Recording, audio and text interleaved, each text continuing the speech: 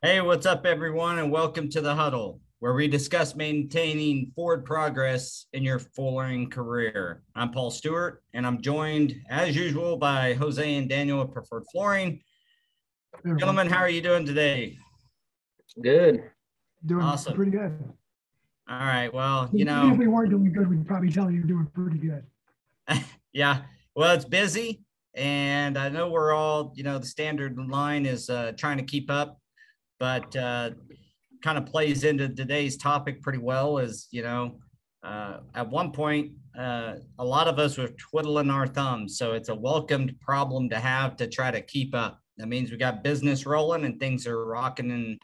And although with a lot of uncertainty in the economy, fact is a lot of people are very busy. So that's a good thing. And I'm glad you guys are. So this week we're going to talk about how 2020 and the pandemic changed the flooring industry. Now, I don't really care to really go through this, I don't know, negative, all the bads. I think that, with every tough situation or negative situation, good comes out of it. And are you guys stuck on seeing the video on your side? Nope, didn't even pop up. Okay, very good. Well, it did pop up, but then I took it off. Okay. Daniel does a lot of clicking over here. He loses me pretty quick. Right here. So yeah, this other screen is still stuck on Go Career screen share. All right. Well, we'll let them take care of that. We're gonna get going here on the positives. What came out of it? What are we doing different today that really, we didn't expect? I was going to start it off with the rise of technology. I mean, the fact is it kind of forced people through their fear of technology. I mean, you didn't really have a choice than to learn Zoom or Microsoft Teams or Google Meet. People that still had flip phones now have smartphones because they're meeting on Zoom. I mean, I've had Zoom calls with guys who, still had a flip phone, and now they got a smartphone so that they can be on Zoom calls, and they know how to work the technology. And they would have never ever picked up that piece of technology without being forced to through circumstances outside their own control. They didn't really have a choice. So a lot of the good stuff that's come out of it, I think, is obviously communication is heightened as long as the technology is used correctly. I also believe that it's increased our ability to earn. So if you're sick but you feel well, you're contagious, right, at work, you stay at home. You really kind of want to work, but you can't because you can't go to the office. Well, today you just simply work from home. Yeah. I mean, it moved so fast over the last 2 years that it doesn't even seem like that's a big deal. But if you think about it, it's really huge. Just a few years back, if you had a sick kid, you would simply stay at home with that kid and either eat your PTO up or your vacation time, whatever a company, however you're set up at your companies, or, pull on your PTO or whatever. Today, if you have a sick kid and everything's okay and you can still work, you just got to be there for them because they can't be in daycare. Your ability to earn is still there. You simply remote into your office, or you have remote accesses. People go to my PC surge during this whole pandemic, and as well as, like I said, Zoom and Teams and all the other communications, Google Meet. So it increased the ability to earn even if you're not on site. Now, even with the installers, our crews, we've seen a similar deal. Now, you can't install flooring remote, but we've had superintendents Zoom in with our foreman of a project who may be sick to communicate with the installers on site and make sure the job's still going well, so that he had video access to what's going on the job site. So, it's really changed a lot of things for the positive. What's your guys' insight on that? I mean, how many Zoom calls did you have beforehand? I mean, today's huddle is a prime example. I'm in beautiful Memphis, Tennessee, working with a national client on a program for the next 5 years. And here I am, just like I was in my office in my home city, right? Other than the backdrop, you don't know the difference. It's pretty cool. So what have you guys experienced from that, and how have you kind of leveraged that wave of communication technology, kind of centered around communication, really? How have you guys experienced any of that, or taken advantage of some of these things to further your business and your guys' career? Yeah, it's actually been huge as far as not needing to go to like a bunch of these on-site meetings. I mean, especially commercially, we're, traveling hour and a half, and then we're only going there for an hour meeting. And then you got that drive back. Now it's a matter of jumping on a call, get all the information, they do screen sharing, and it's like, there you go. I mean, and you got a recording of it. 3 hours saved. It's streamlined communication for sure.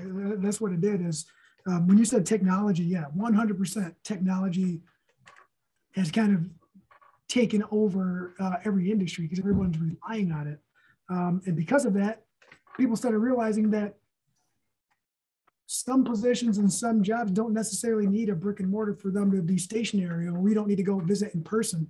We can communicate like we are now via email, and people are gathering more information and sharing more information with more people at one time in one space like this, and then getting together and talking about it. And, it puts everyone in a position for success without taking them away from their responsibilities. Like you said, the downtime from the windshield, man, like. I love that, that you brought that up, Daniel, because there are a lot of job meetings. If you're in commercial, the commercial industry, there's almost always going to be a weekly meeting on your major projects. And that, I didn't even think of all the time that saves. So thanks for bringing that up. We've got the example, the actual real life example of superintendents talking to foremen also allows that foreman to attend the job meeting, still maintain kind of control of the flow of the install, and still be there, even if he's not feeling well, or he's got a family member not feeling well or whatever. So that's pretty cool. And it saves RPMs from going to the job site, just like you said, for a job meeting, and maybe that job's 2 or 3 hours away. It's a huge time saver. I mean, technology can kind of, if you look at the social media side of technology, it can suck your production away if you get drawn in and you don't use it wisely. But and video calling and things like that can, some people can overuse it where a face-to-face is more appropriate. But in the vast majority of these situations, I believe that this technology kind of wave, and I know the technology was already there, but I think the thing that happened, that wave, is that it forced people into it. Yeah, the guys that didn't want to have anything to do with it were forced to actually learn how to use it. They had no choice. And because of that, now I believe it really has made a positive impact in a lot of ways. I don't know. One negative part of that, though, is maybe you want to just take off when you have a sick kid and be with them. And now the employer is somewhat expecting you to still work, right? Like, put your kid down and log in. So I guess that can cause some work-life balance issues. But But your example It of was. job foreman meetings is huge. What else? What else have you guys seen that like a positive that came out of this? So one thing that it added for us is, we are obviously primarily commercial, but when we were creating um, the residential aspect and that part started growing, right? We were having some issues as far as being able to receive those type of accounts and justify them because we don't have the showroom, we don't have a large showroom, we don't have the space to put displays down, a 50-foot wall. What I was trying to do before then is I was trying to do more of a mobile type showroom where I would try to consolidate samples, bring a limited amount with me so I'm not overwhelming the client or myself. And all I did was help justify that.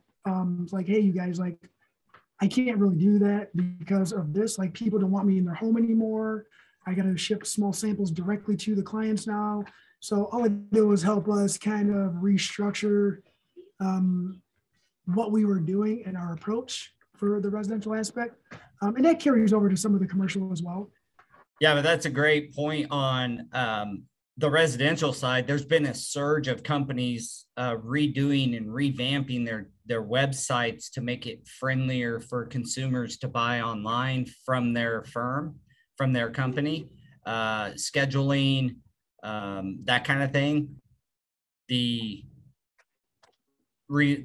big surge on I was reading an article in Floor Covering Weekly about mobile showrooms, and people doing that, meeting homeowners on Zoom, and they'll send dual samples. So they'll keep a sample and they'll send a sample to the homeowner direct. I know that's happened where, and then you both have the samples and you meet on Zoom for a selection for their home. It's really kind of crazy, but yeah, it's created, well, with gas prices, through the roof, it helps save there too.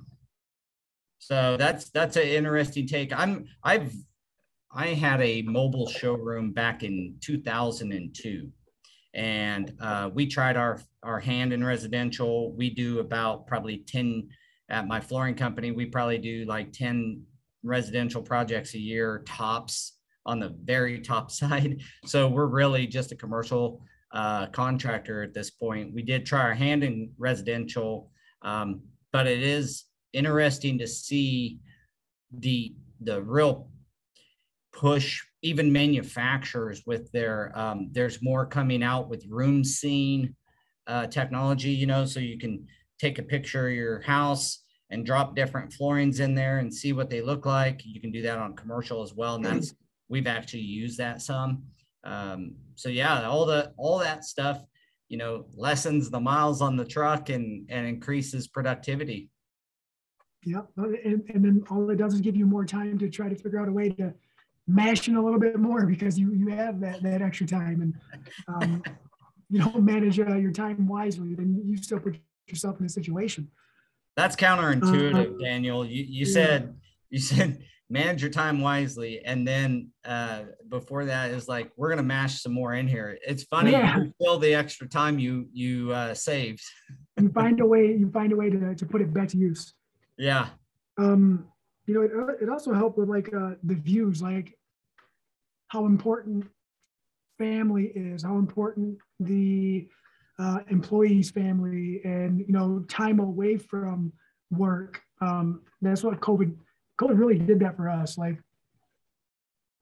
we ended up with a lot of extra time to spend with family. And although we make jokes about like, oh man, I can't wait to get back to work, I'm sick of these kids, or I'm sick of you. It's just you say that out of love, you truly do. But it once we got back to full force, you're like, man, really had a good time hanging out with the kiddos or doing this or having that free time to do you feel like it almost reset that do you feel like it almost reset that work-life balance where you're like, maybe I was working a little bit too much pre-COVID and away from family too much, and some of that time savings you can reinvest back into family?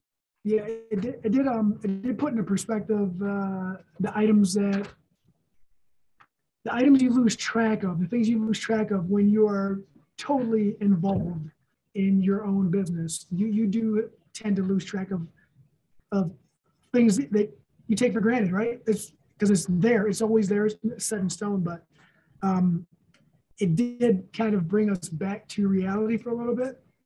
And the sucky part about the whole thing is that once we restructured, started getting with these new times, and then the time management thing and adding more back on. You end up being busier anyway. Yeah, you get busier because now we're learning new processes, learning, like for me, new technology, and now you get lost in it again. But we I mean, you have us on social media, on Facebook. We do spend quite a bit of time outside of work with our family, and a lot of sports. Yeah, a lot of sports. Yeah. I almost feel like it gave us a chance to reevaluate the whole work versus family. I would say that I'm probably as busy now as I've ever been. But I'm out of town. I'm for 4 days basically, and I can Zoom with family. And so even when you're away, and maybe I'm still as busy as ever, like I said, but the fact is, I can Zoom in with my family and, have some time with them or FaceTime. A lot of us knew this technology was there, but you like I said, it kind of got forced down our throat, and we got better at it. I would used a lot of the technology that was there, a lot of the options pre-COVID, but it certainly after COVID, I've become more proficient, better prepared to use it as a tool. And I think that's the key. Use it as a tool to accomplish your goals, whether or not it's family or business. So it's kind of we really seen that when we were over there with you, right? And there was one of your employees was out, and it's like, hey, we got this meeting. These people are joining via Zoom, and then we do the same thing here now with Teams. It's like, hey, I'm going to be gone in the morning, but I'm going to be driving, so I'm just going to get on this call, and we can still hash everything out on the go. Yeah. Yep. Yeah, it's been kind of unique, a unique aspect of it all. So outside of technology, there's, we discussed kind of the impact on family and how that's the positive side of that. We also talked about how we can be more proficient, we can earn more. I want to ask you, did this whole thing, now that we're on the back side of it, there's a bit of resurgence going on right now. I don't know about in different, it's kind of pocketed throughout the United States. We actually had 5 guys down last week. The proficiency, we had a PM that was sick. He was down for 1 day. And like I said, he was able to simply work from home and as effectively as if he was in the office. So that was pretty cool to see. But now that you're on the back side of it, what if we, did we learn enough that if something happens again, we're better prepared? Do you think the industry overall, I'm not just talking about your company or my company, if you look at just the industry because during the pandemic, there was no trainings or no certifications going on, that's all opened back up. Do you see any possibility that the virtual training for flooring, is there any legs there? Is there any way that we can leverage this where you can actually do some trainings virtually with actual flooring skills? Is that a possibility, or is it? I think it is, and it's all based on your skill level now, right? Because if you think about it, I've gone on YouTube you've gone on YouTube. We go on there and you look at the stuff, and, you know, like we were talking about last time, it's, you kind of got to go with someone who knows what they're doing, right? And you got to be the judge of that. But you can learn a lot just from watching. And then when it comes to the actual, like, you know, the hands-on training or an actual certification, that can always come later. A lot of the stuff that we tell the guys is just all, it's not even necessarily hands-on stuff. It's all the technical stuff behind why you have to do it certain ways. That's the important part. And that's the thing that kind of gets missed a lot, because I've been in certification where, you know, one of the first questions asked was, who knows what F710 is? I'm the only one that raised my hand. And he's like, oh, it really doesn't, it's not important to you guys anyways. And I'm like, whoa. You need to back that up, because it's very important to us, because the installer's always the one that gets blamed for a job not going right and a failure. So if they don't know what they're supposed to be doing before they even start the job, then it's an issue already. So I think that once we get things set up to the point to where it is online and you can go online, and it's, you know, you watch a video and you have to test. I mean, no one likes tests, right? But that's how you make sure that you retain the information. And it could be a matter of you're watching that video 2 or 3 times, but I think that the future of it has to get with the times, and that's where the times are going. It's, the technology is there. We have to start utilizing it, just like every other industry is. Yeah, there's remote doctors that, you know, diagnose and prescribe over Zoom calls now. I mean, teledoctors, you know, and Zoom. You go to a doctor's appointment on Zoom. I mean, that is a positive in a lot of ways. You're not going to a medical clinic where you might get something else, you might get sick from someone else that's there, and you have something, you know, or you pass it on to somebody else, whatever. If you're sick, there's a lot of doctors doing that kind of thing now. And so I asked that because, I mean, if you can do something as complex as diagnosing a human condition and then prescribing, can we not figure out how to do some of the training online? It does, whether it's a Zoom, that ends up on YouTube, or a training, like you said, Daniel, it's the mind stuff that you could do.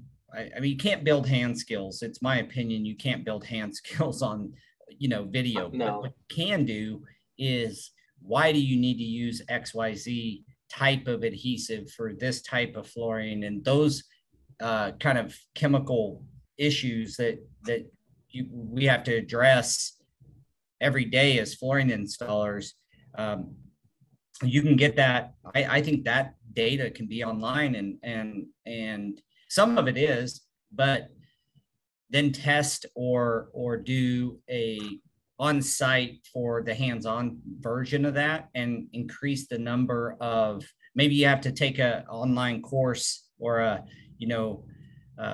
video series and test at the end to then qualify to get to your hands-on piece of that or something. But I thought we ought to, you know, with all this going on, all the capabilities for remoteness and training remotely or doing work remotely, I thought it would be valuable for us to just kind of contemplate, how can we apply that now when it comes to trainings and certifications, those kinds of things. I mean, you can have a classroom on Zoom or on, you know, Teams where the instructor is teaching. All right. A lot of colleges are doing that. So surely we can do some of that and really increase the amount of people that get involved. And then you can do an on-site, in-person type deal for hand skills only, with the precursor of finishing the video series or something. I just wrote down a bunch of notes as we're talking, because I'm pretty sure that there is a way to do it via Zoom and train somebody, as long as communication, ship out the same material. So you have a training packet X to, participant A, B, and C. You ship out all the same material, the same specs, and you do a trainer with someone who's there doing the hands-on, multiple angles, and you can go through it live questions while they're, carpet training, while they're running a row, while they're seaming it up.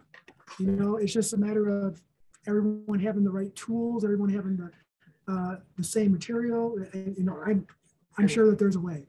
And the right tools are all based on the person too, because I use tools that he doesn't even like to use, right? You got to use what you're comfortable with. Yeah. It's subjective for sure. Yeah. Well, I think that's the biggest challenge is you ship, a set of, but I mean, what if, let me finish that thought. You ship, the materials to them for a training, but if they don't have the tools, I guess you could do a whole package with the whole thing and package it into a bundle. Here's the tools you're going to need for this training, along with the materials you're going to need to go through the training. And I mean, you can't ship $1,200 welders, but you can do some of the basics. And that's why you can't just take away the person to person, nor would I ever want to do that. I like communicating with people and Zoom is a tool, not a replacement for face-to-face. Right. But right, even in the networking aspect, it's nice that you don't have to go to the meetings and stuff, but still the networking events, it's different once you're there in person and talking, and you can actually be there and see the body language of someone. It's completely different. And that's what we've noticed too. It's like going to like chamber events and stuff, and online, and then you go to the event and it's like totally different atmosphere. But those are two different things. The training, you're there focusing on learning. Networking, you're there to actually meet and talk about and open up to other people.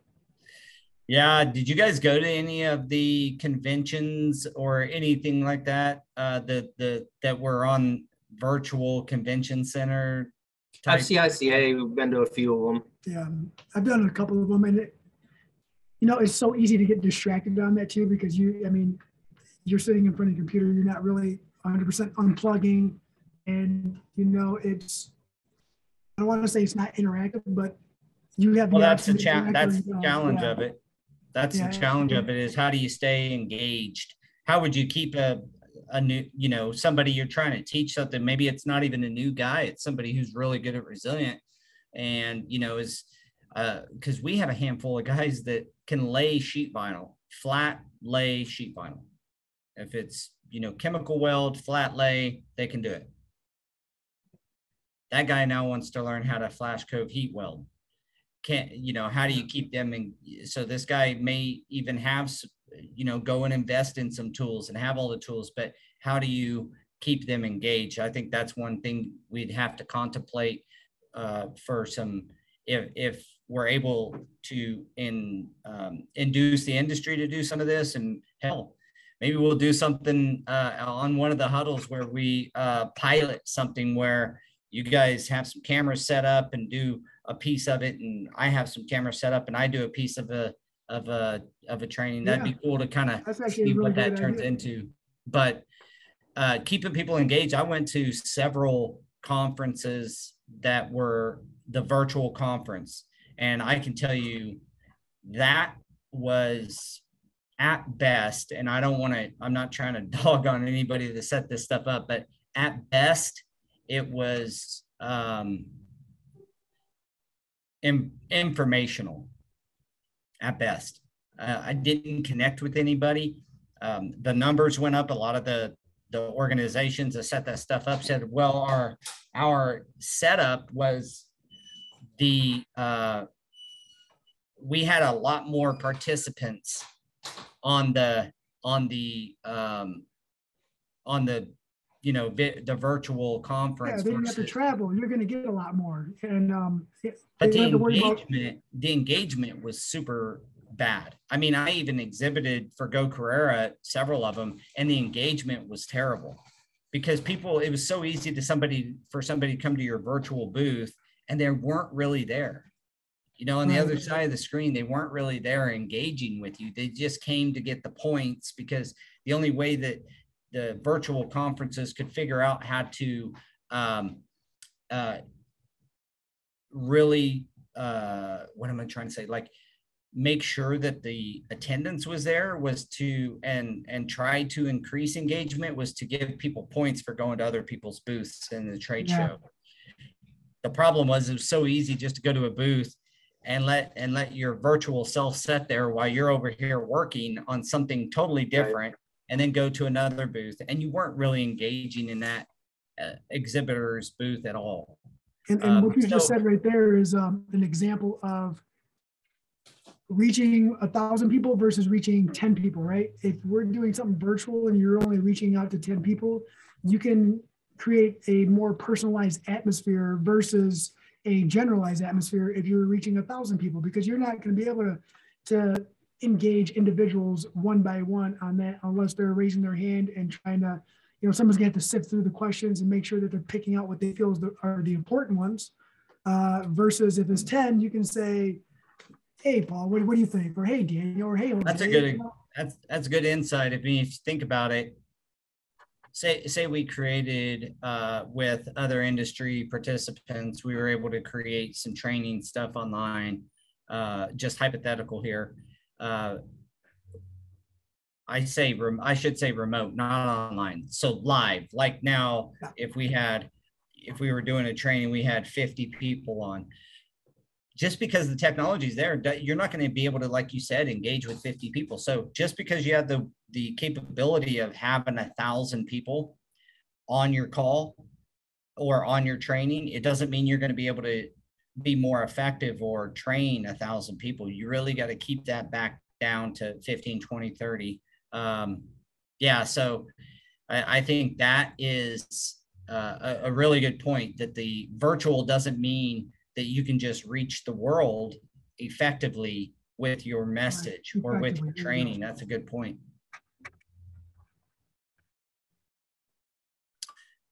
Well, okay, so we're in this thing about 30 minutes, and I think, you know, in my opinion, we've touched on some really cool stuff. I contemplated this for a while, whether or not this was a huddle-worthy topic, but at the end of the day, kind of talking about, I wanted to dig in your guys' brain, maybe see if any questions come through that we can answer. But I want to dig in your guys' brain, how you use that wave of technology to increase your business and do better. And you guys, you set it out of the gate. We're busier than ever, but we've saved a lot of time. So the assumption would be that we are working, we're getting more done in less time, and possibly being more effective, as long as we use the tools correctly. I mean, we just talked about how to use it incorrectly, I think, but you know, so I'm gonna open it up for questions. Looks like one came through. Do you see any new complications if any other shutdowns happen due to COVID?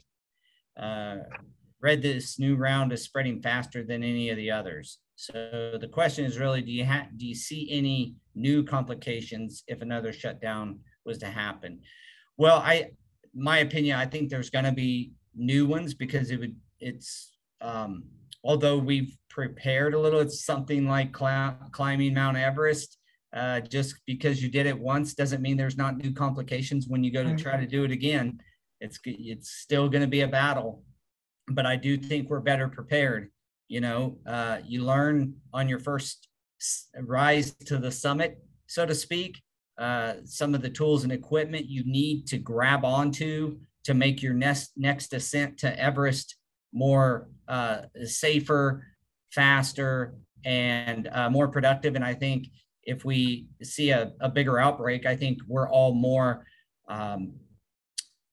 prepared and, you know, have the tool set that can help us get through it in a lot faster, better, more productive manner.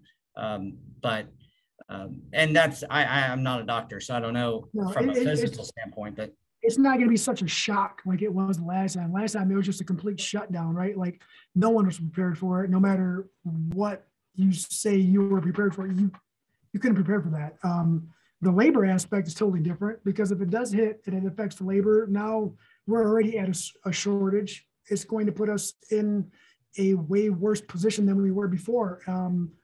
So, people might scramble to get projects done because their business is hinged on the fact that they need to get up and running. They need to get their occupancy license inspection, so maybe a wave of installers going to come in and not necessarily know exactly what they're doing.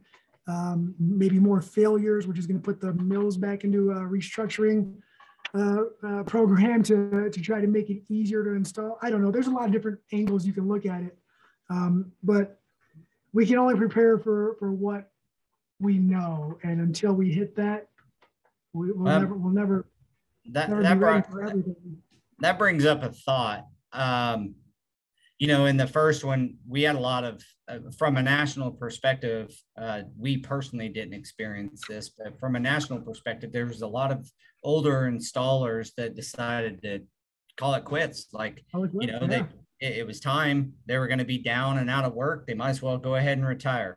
If another one happened, I would fear that the ones that held on, we're 2 more years down the road. So somebody who was 58 at that time may not have pulled the trigger. Someone at 62 did. So if we have another resurgence that shut things down, I could see another wave of installers just calling it quits and I'm going to go ahead and retire. So I think if that just came to mind right at this moment. So I would think that would be a major complication, especially if it was extended. But I would say the new guidelines is like, if you get COVID, stay home 5 days or 24 hours without, to my understanding, 24 hours without fever and stay home for 5 days, right? So it's a lot better than if you came in within 6 feet of somebody who had COVID, you got to quarantine 2 weeks, 14 days, right? Yeah. So it's already gotten a lot better on how we deal with things, and hopefully, the powers to be kind of handle it a little bit differently as well if there was a new shutdown. And the understanding across the board is a lot better too. Like at first, we're like, what? Okay. All right, you got to go for 2 weeks or whatever, 14 days. You got to go for 10 days. Your kid, oh man, that means you're in quarantine now too. And then we have to try to relay that information to clients. And they were like, well, this has got to get done. Well, on the flip side of that, I think they've actually, at least the GCs that we've been doing work for have gotten a lot better when it comes to that stuff, because not only do they know that, one, you get sick, you're staying home. Like There's no ifs, ands, or buts about it. Like, I don't want you here if you're sick. And then 2, it's the labor shortage, and it's not just us, it's everywhere, right? So manufacturing, you look at the mills and they're running into the same situations to where they get people sick and then they run behind. And it's been a struggle at times, because it's like, all right, I was supposed to get my material right on this day. Now we're coming up to it. Now I need to find something else that looks like this. And then, all right, Daniel, this is gonna turn into about a 2-hour podcast. We get into that one. And they've just been really more mindful when it comes to that stuff, and more open to possibilities of, okay, we have to make this change in order to at least try and keep this on deadline. Yeah, I think they're better prepared for sure. I remember one job in the first surge where, like, if somebody on site had it, they shut the entire job down. I had a huge project. The entire job got shut down for 3 days while they disinfected the entire construction site. That seems like crazy to me now, but that was normal. Like, we had that happen several times. Guys, just because there was a couple of guys on the job site that had COVID, they would disinfect the entire site. And I'm no doctor. I'm not going to get into the politics of all that. But today, I feel like what you just talked about, Daniel, is the general contractors and owners being better prepared, I think, at this point, if something did come up again. And then like you said, Jose, is that we're not going to be so caught off guard. That's for sure. We have some aspect of what to expect, and there's certainly going to be different things that happen, but we at least have, I don't know, I like the idea, the analogy of climbing Mount Everest. I mean, we did it once, we kind of know what to expect. That doesn't mean it won't be difficult the second time. It's going to be probably just as difficult. It's just you're better prepared. And so, you know, you can execute better. I mean, that's the bottom line. Maybe we only made it halfway up Mount Everest. We just haven't seen the peak yet, you know? So I guess when if that time comes, we just have to take it as it comes. There's really nothing else we can do. Yep. All right, gentlemen, we've come to the end of the huddle. Thanks again for joining us. Do we have any questions that came in through email or anything like that? We'll see if we do. Let's see here. I think that's it. Did you guys have anything else you wanted to say? No, I like the conversation today, and Awesome. look forward to it again. Okay, guys. Awesome. Thanks a lot. Speaking of technology, a little plug for Go Carrera. You know, one of the things there is it's taking labor onto a digital platform.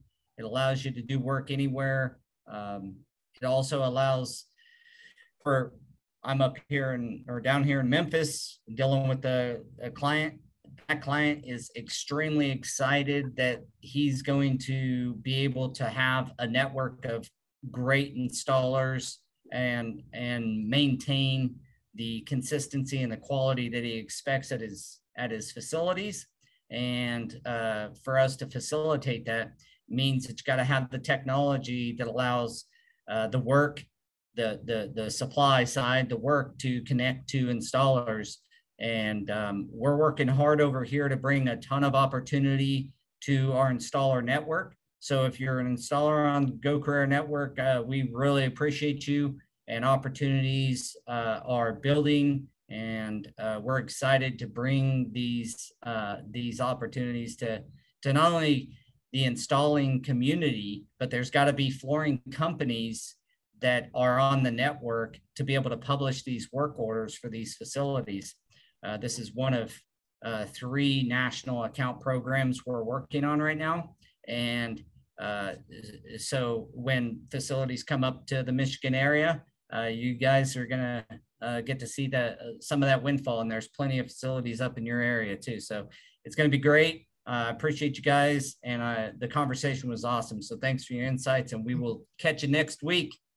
Yes, sir. Sounds good. See ya. All right, see you guys.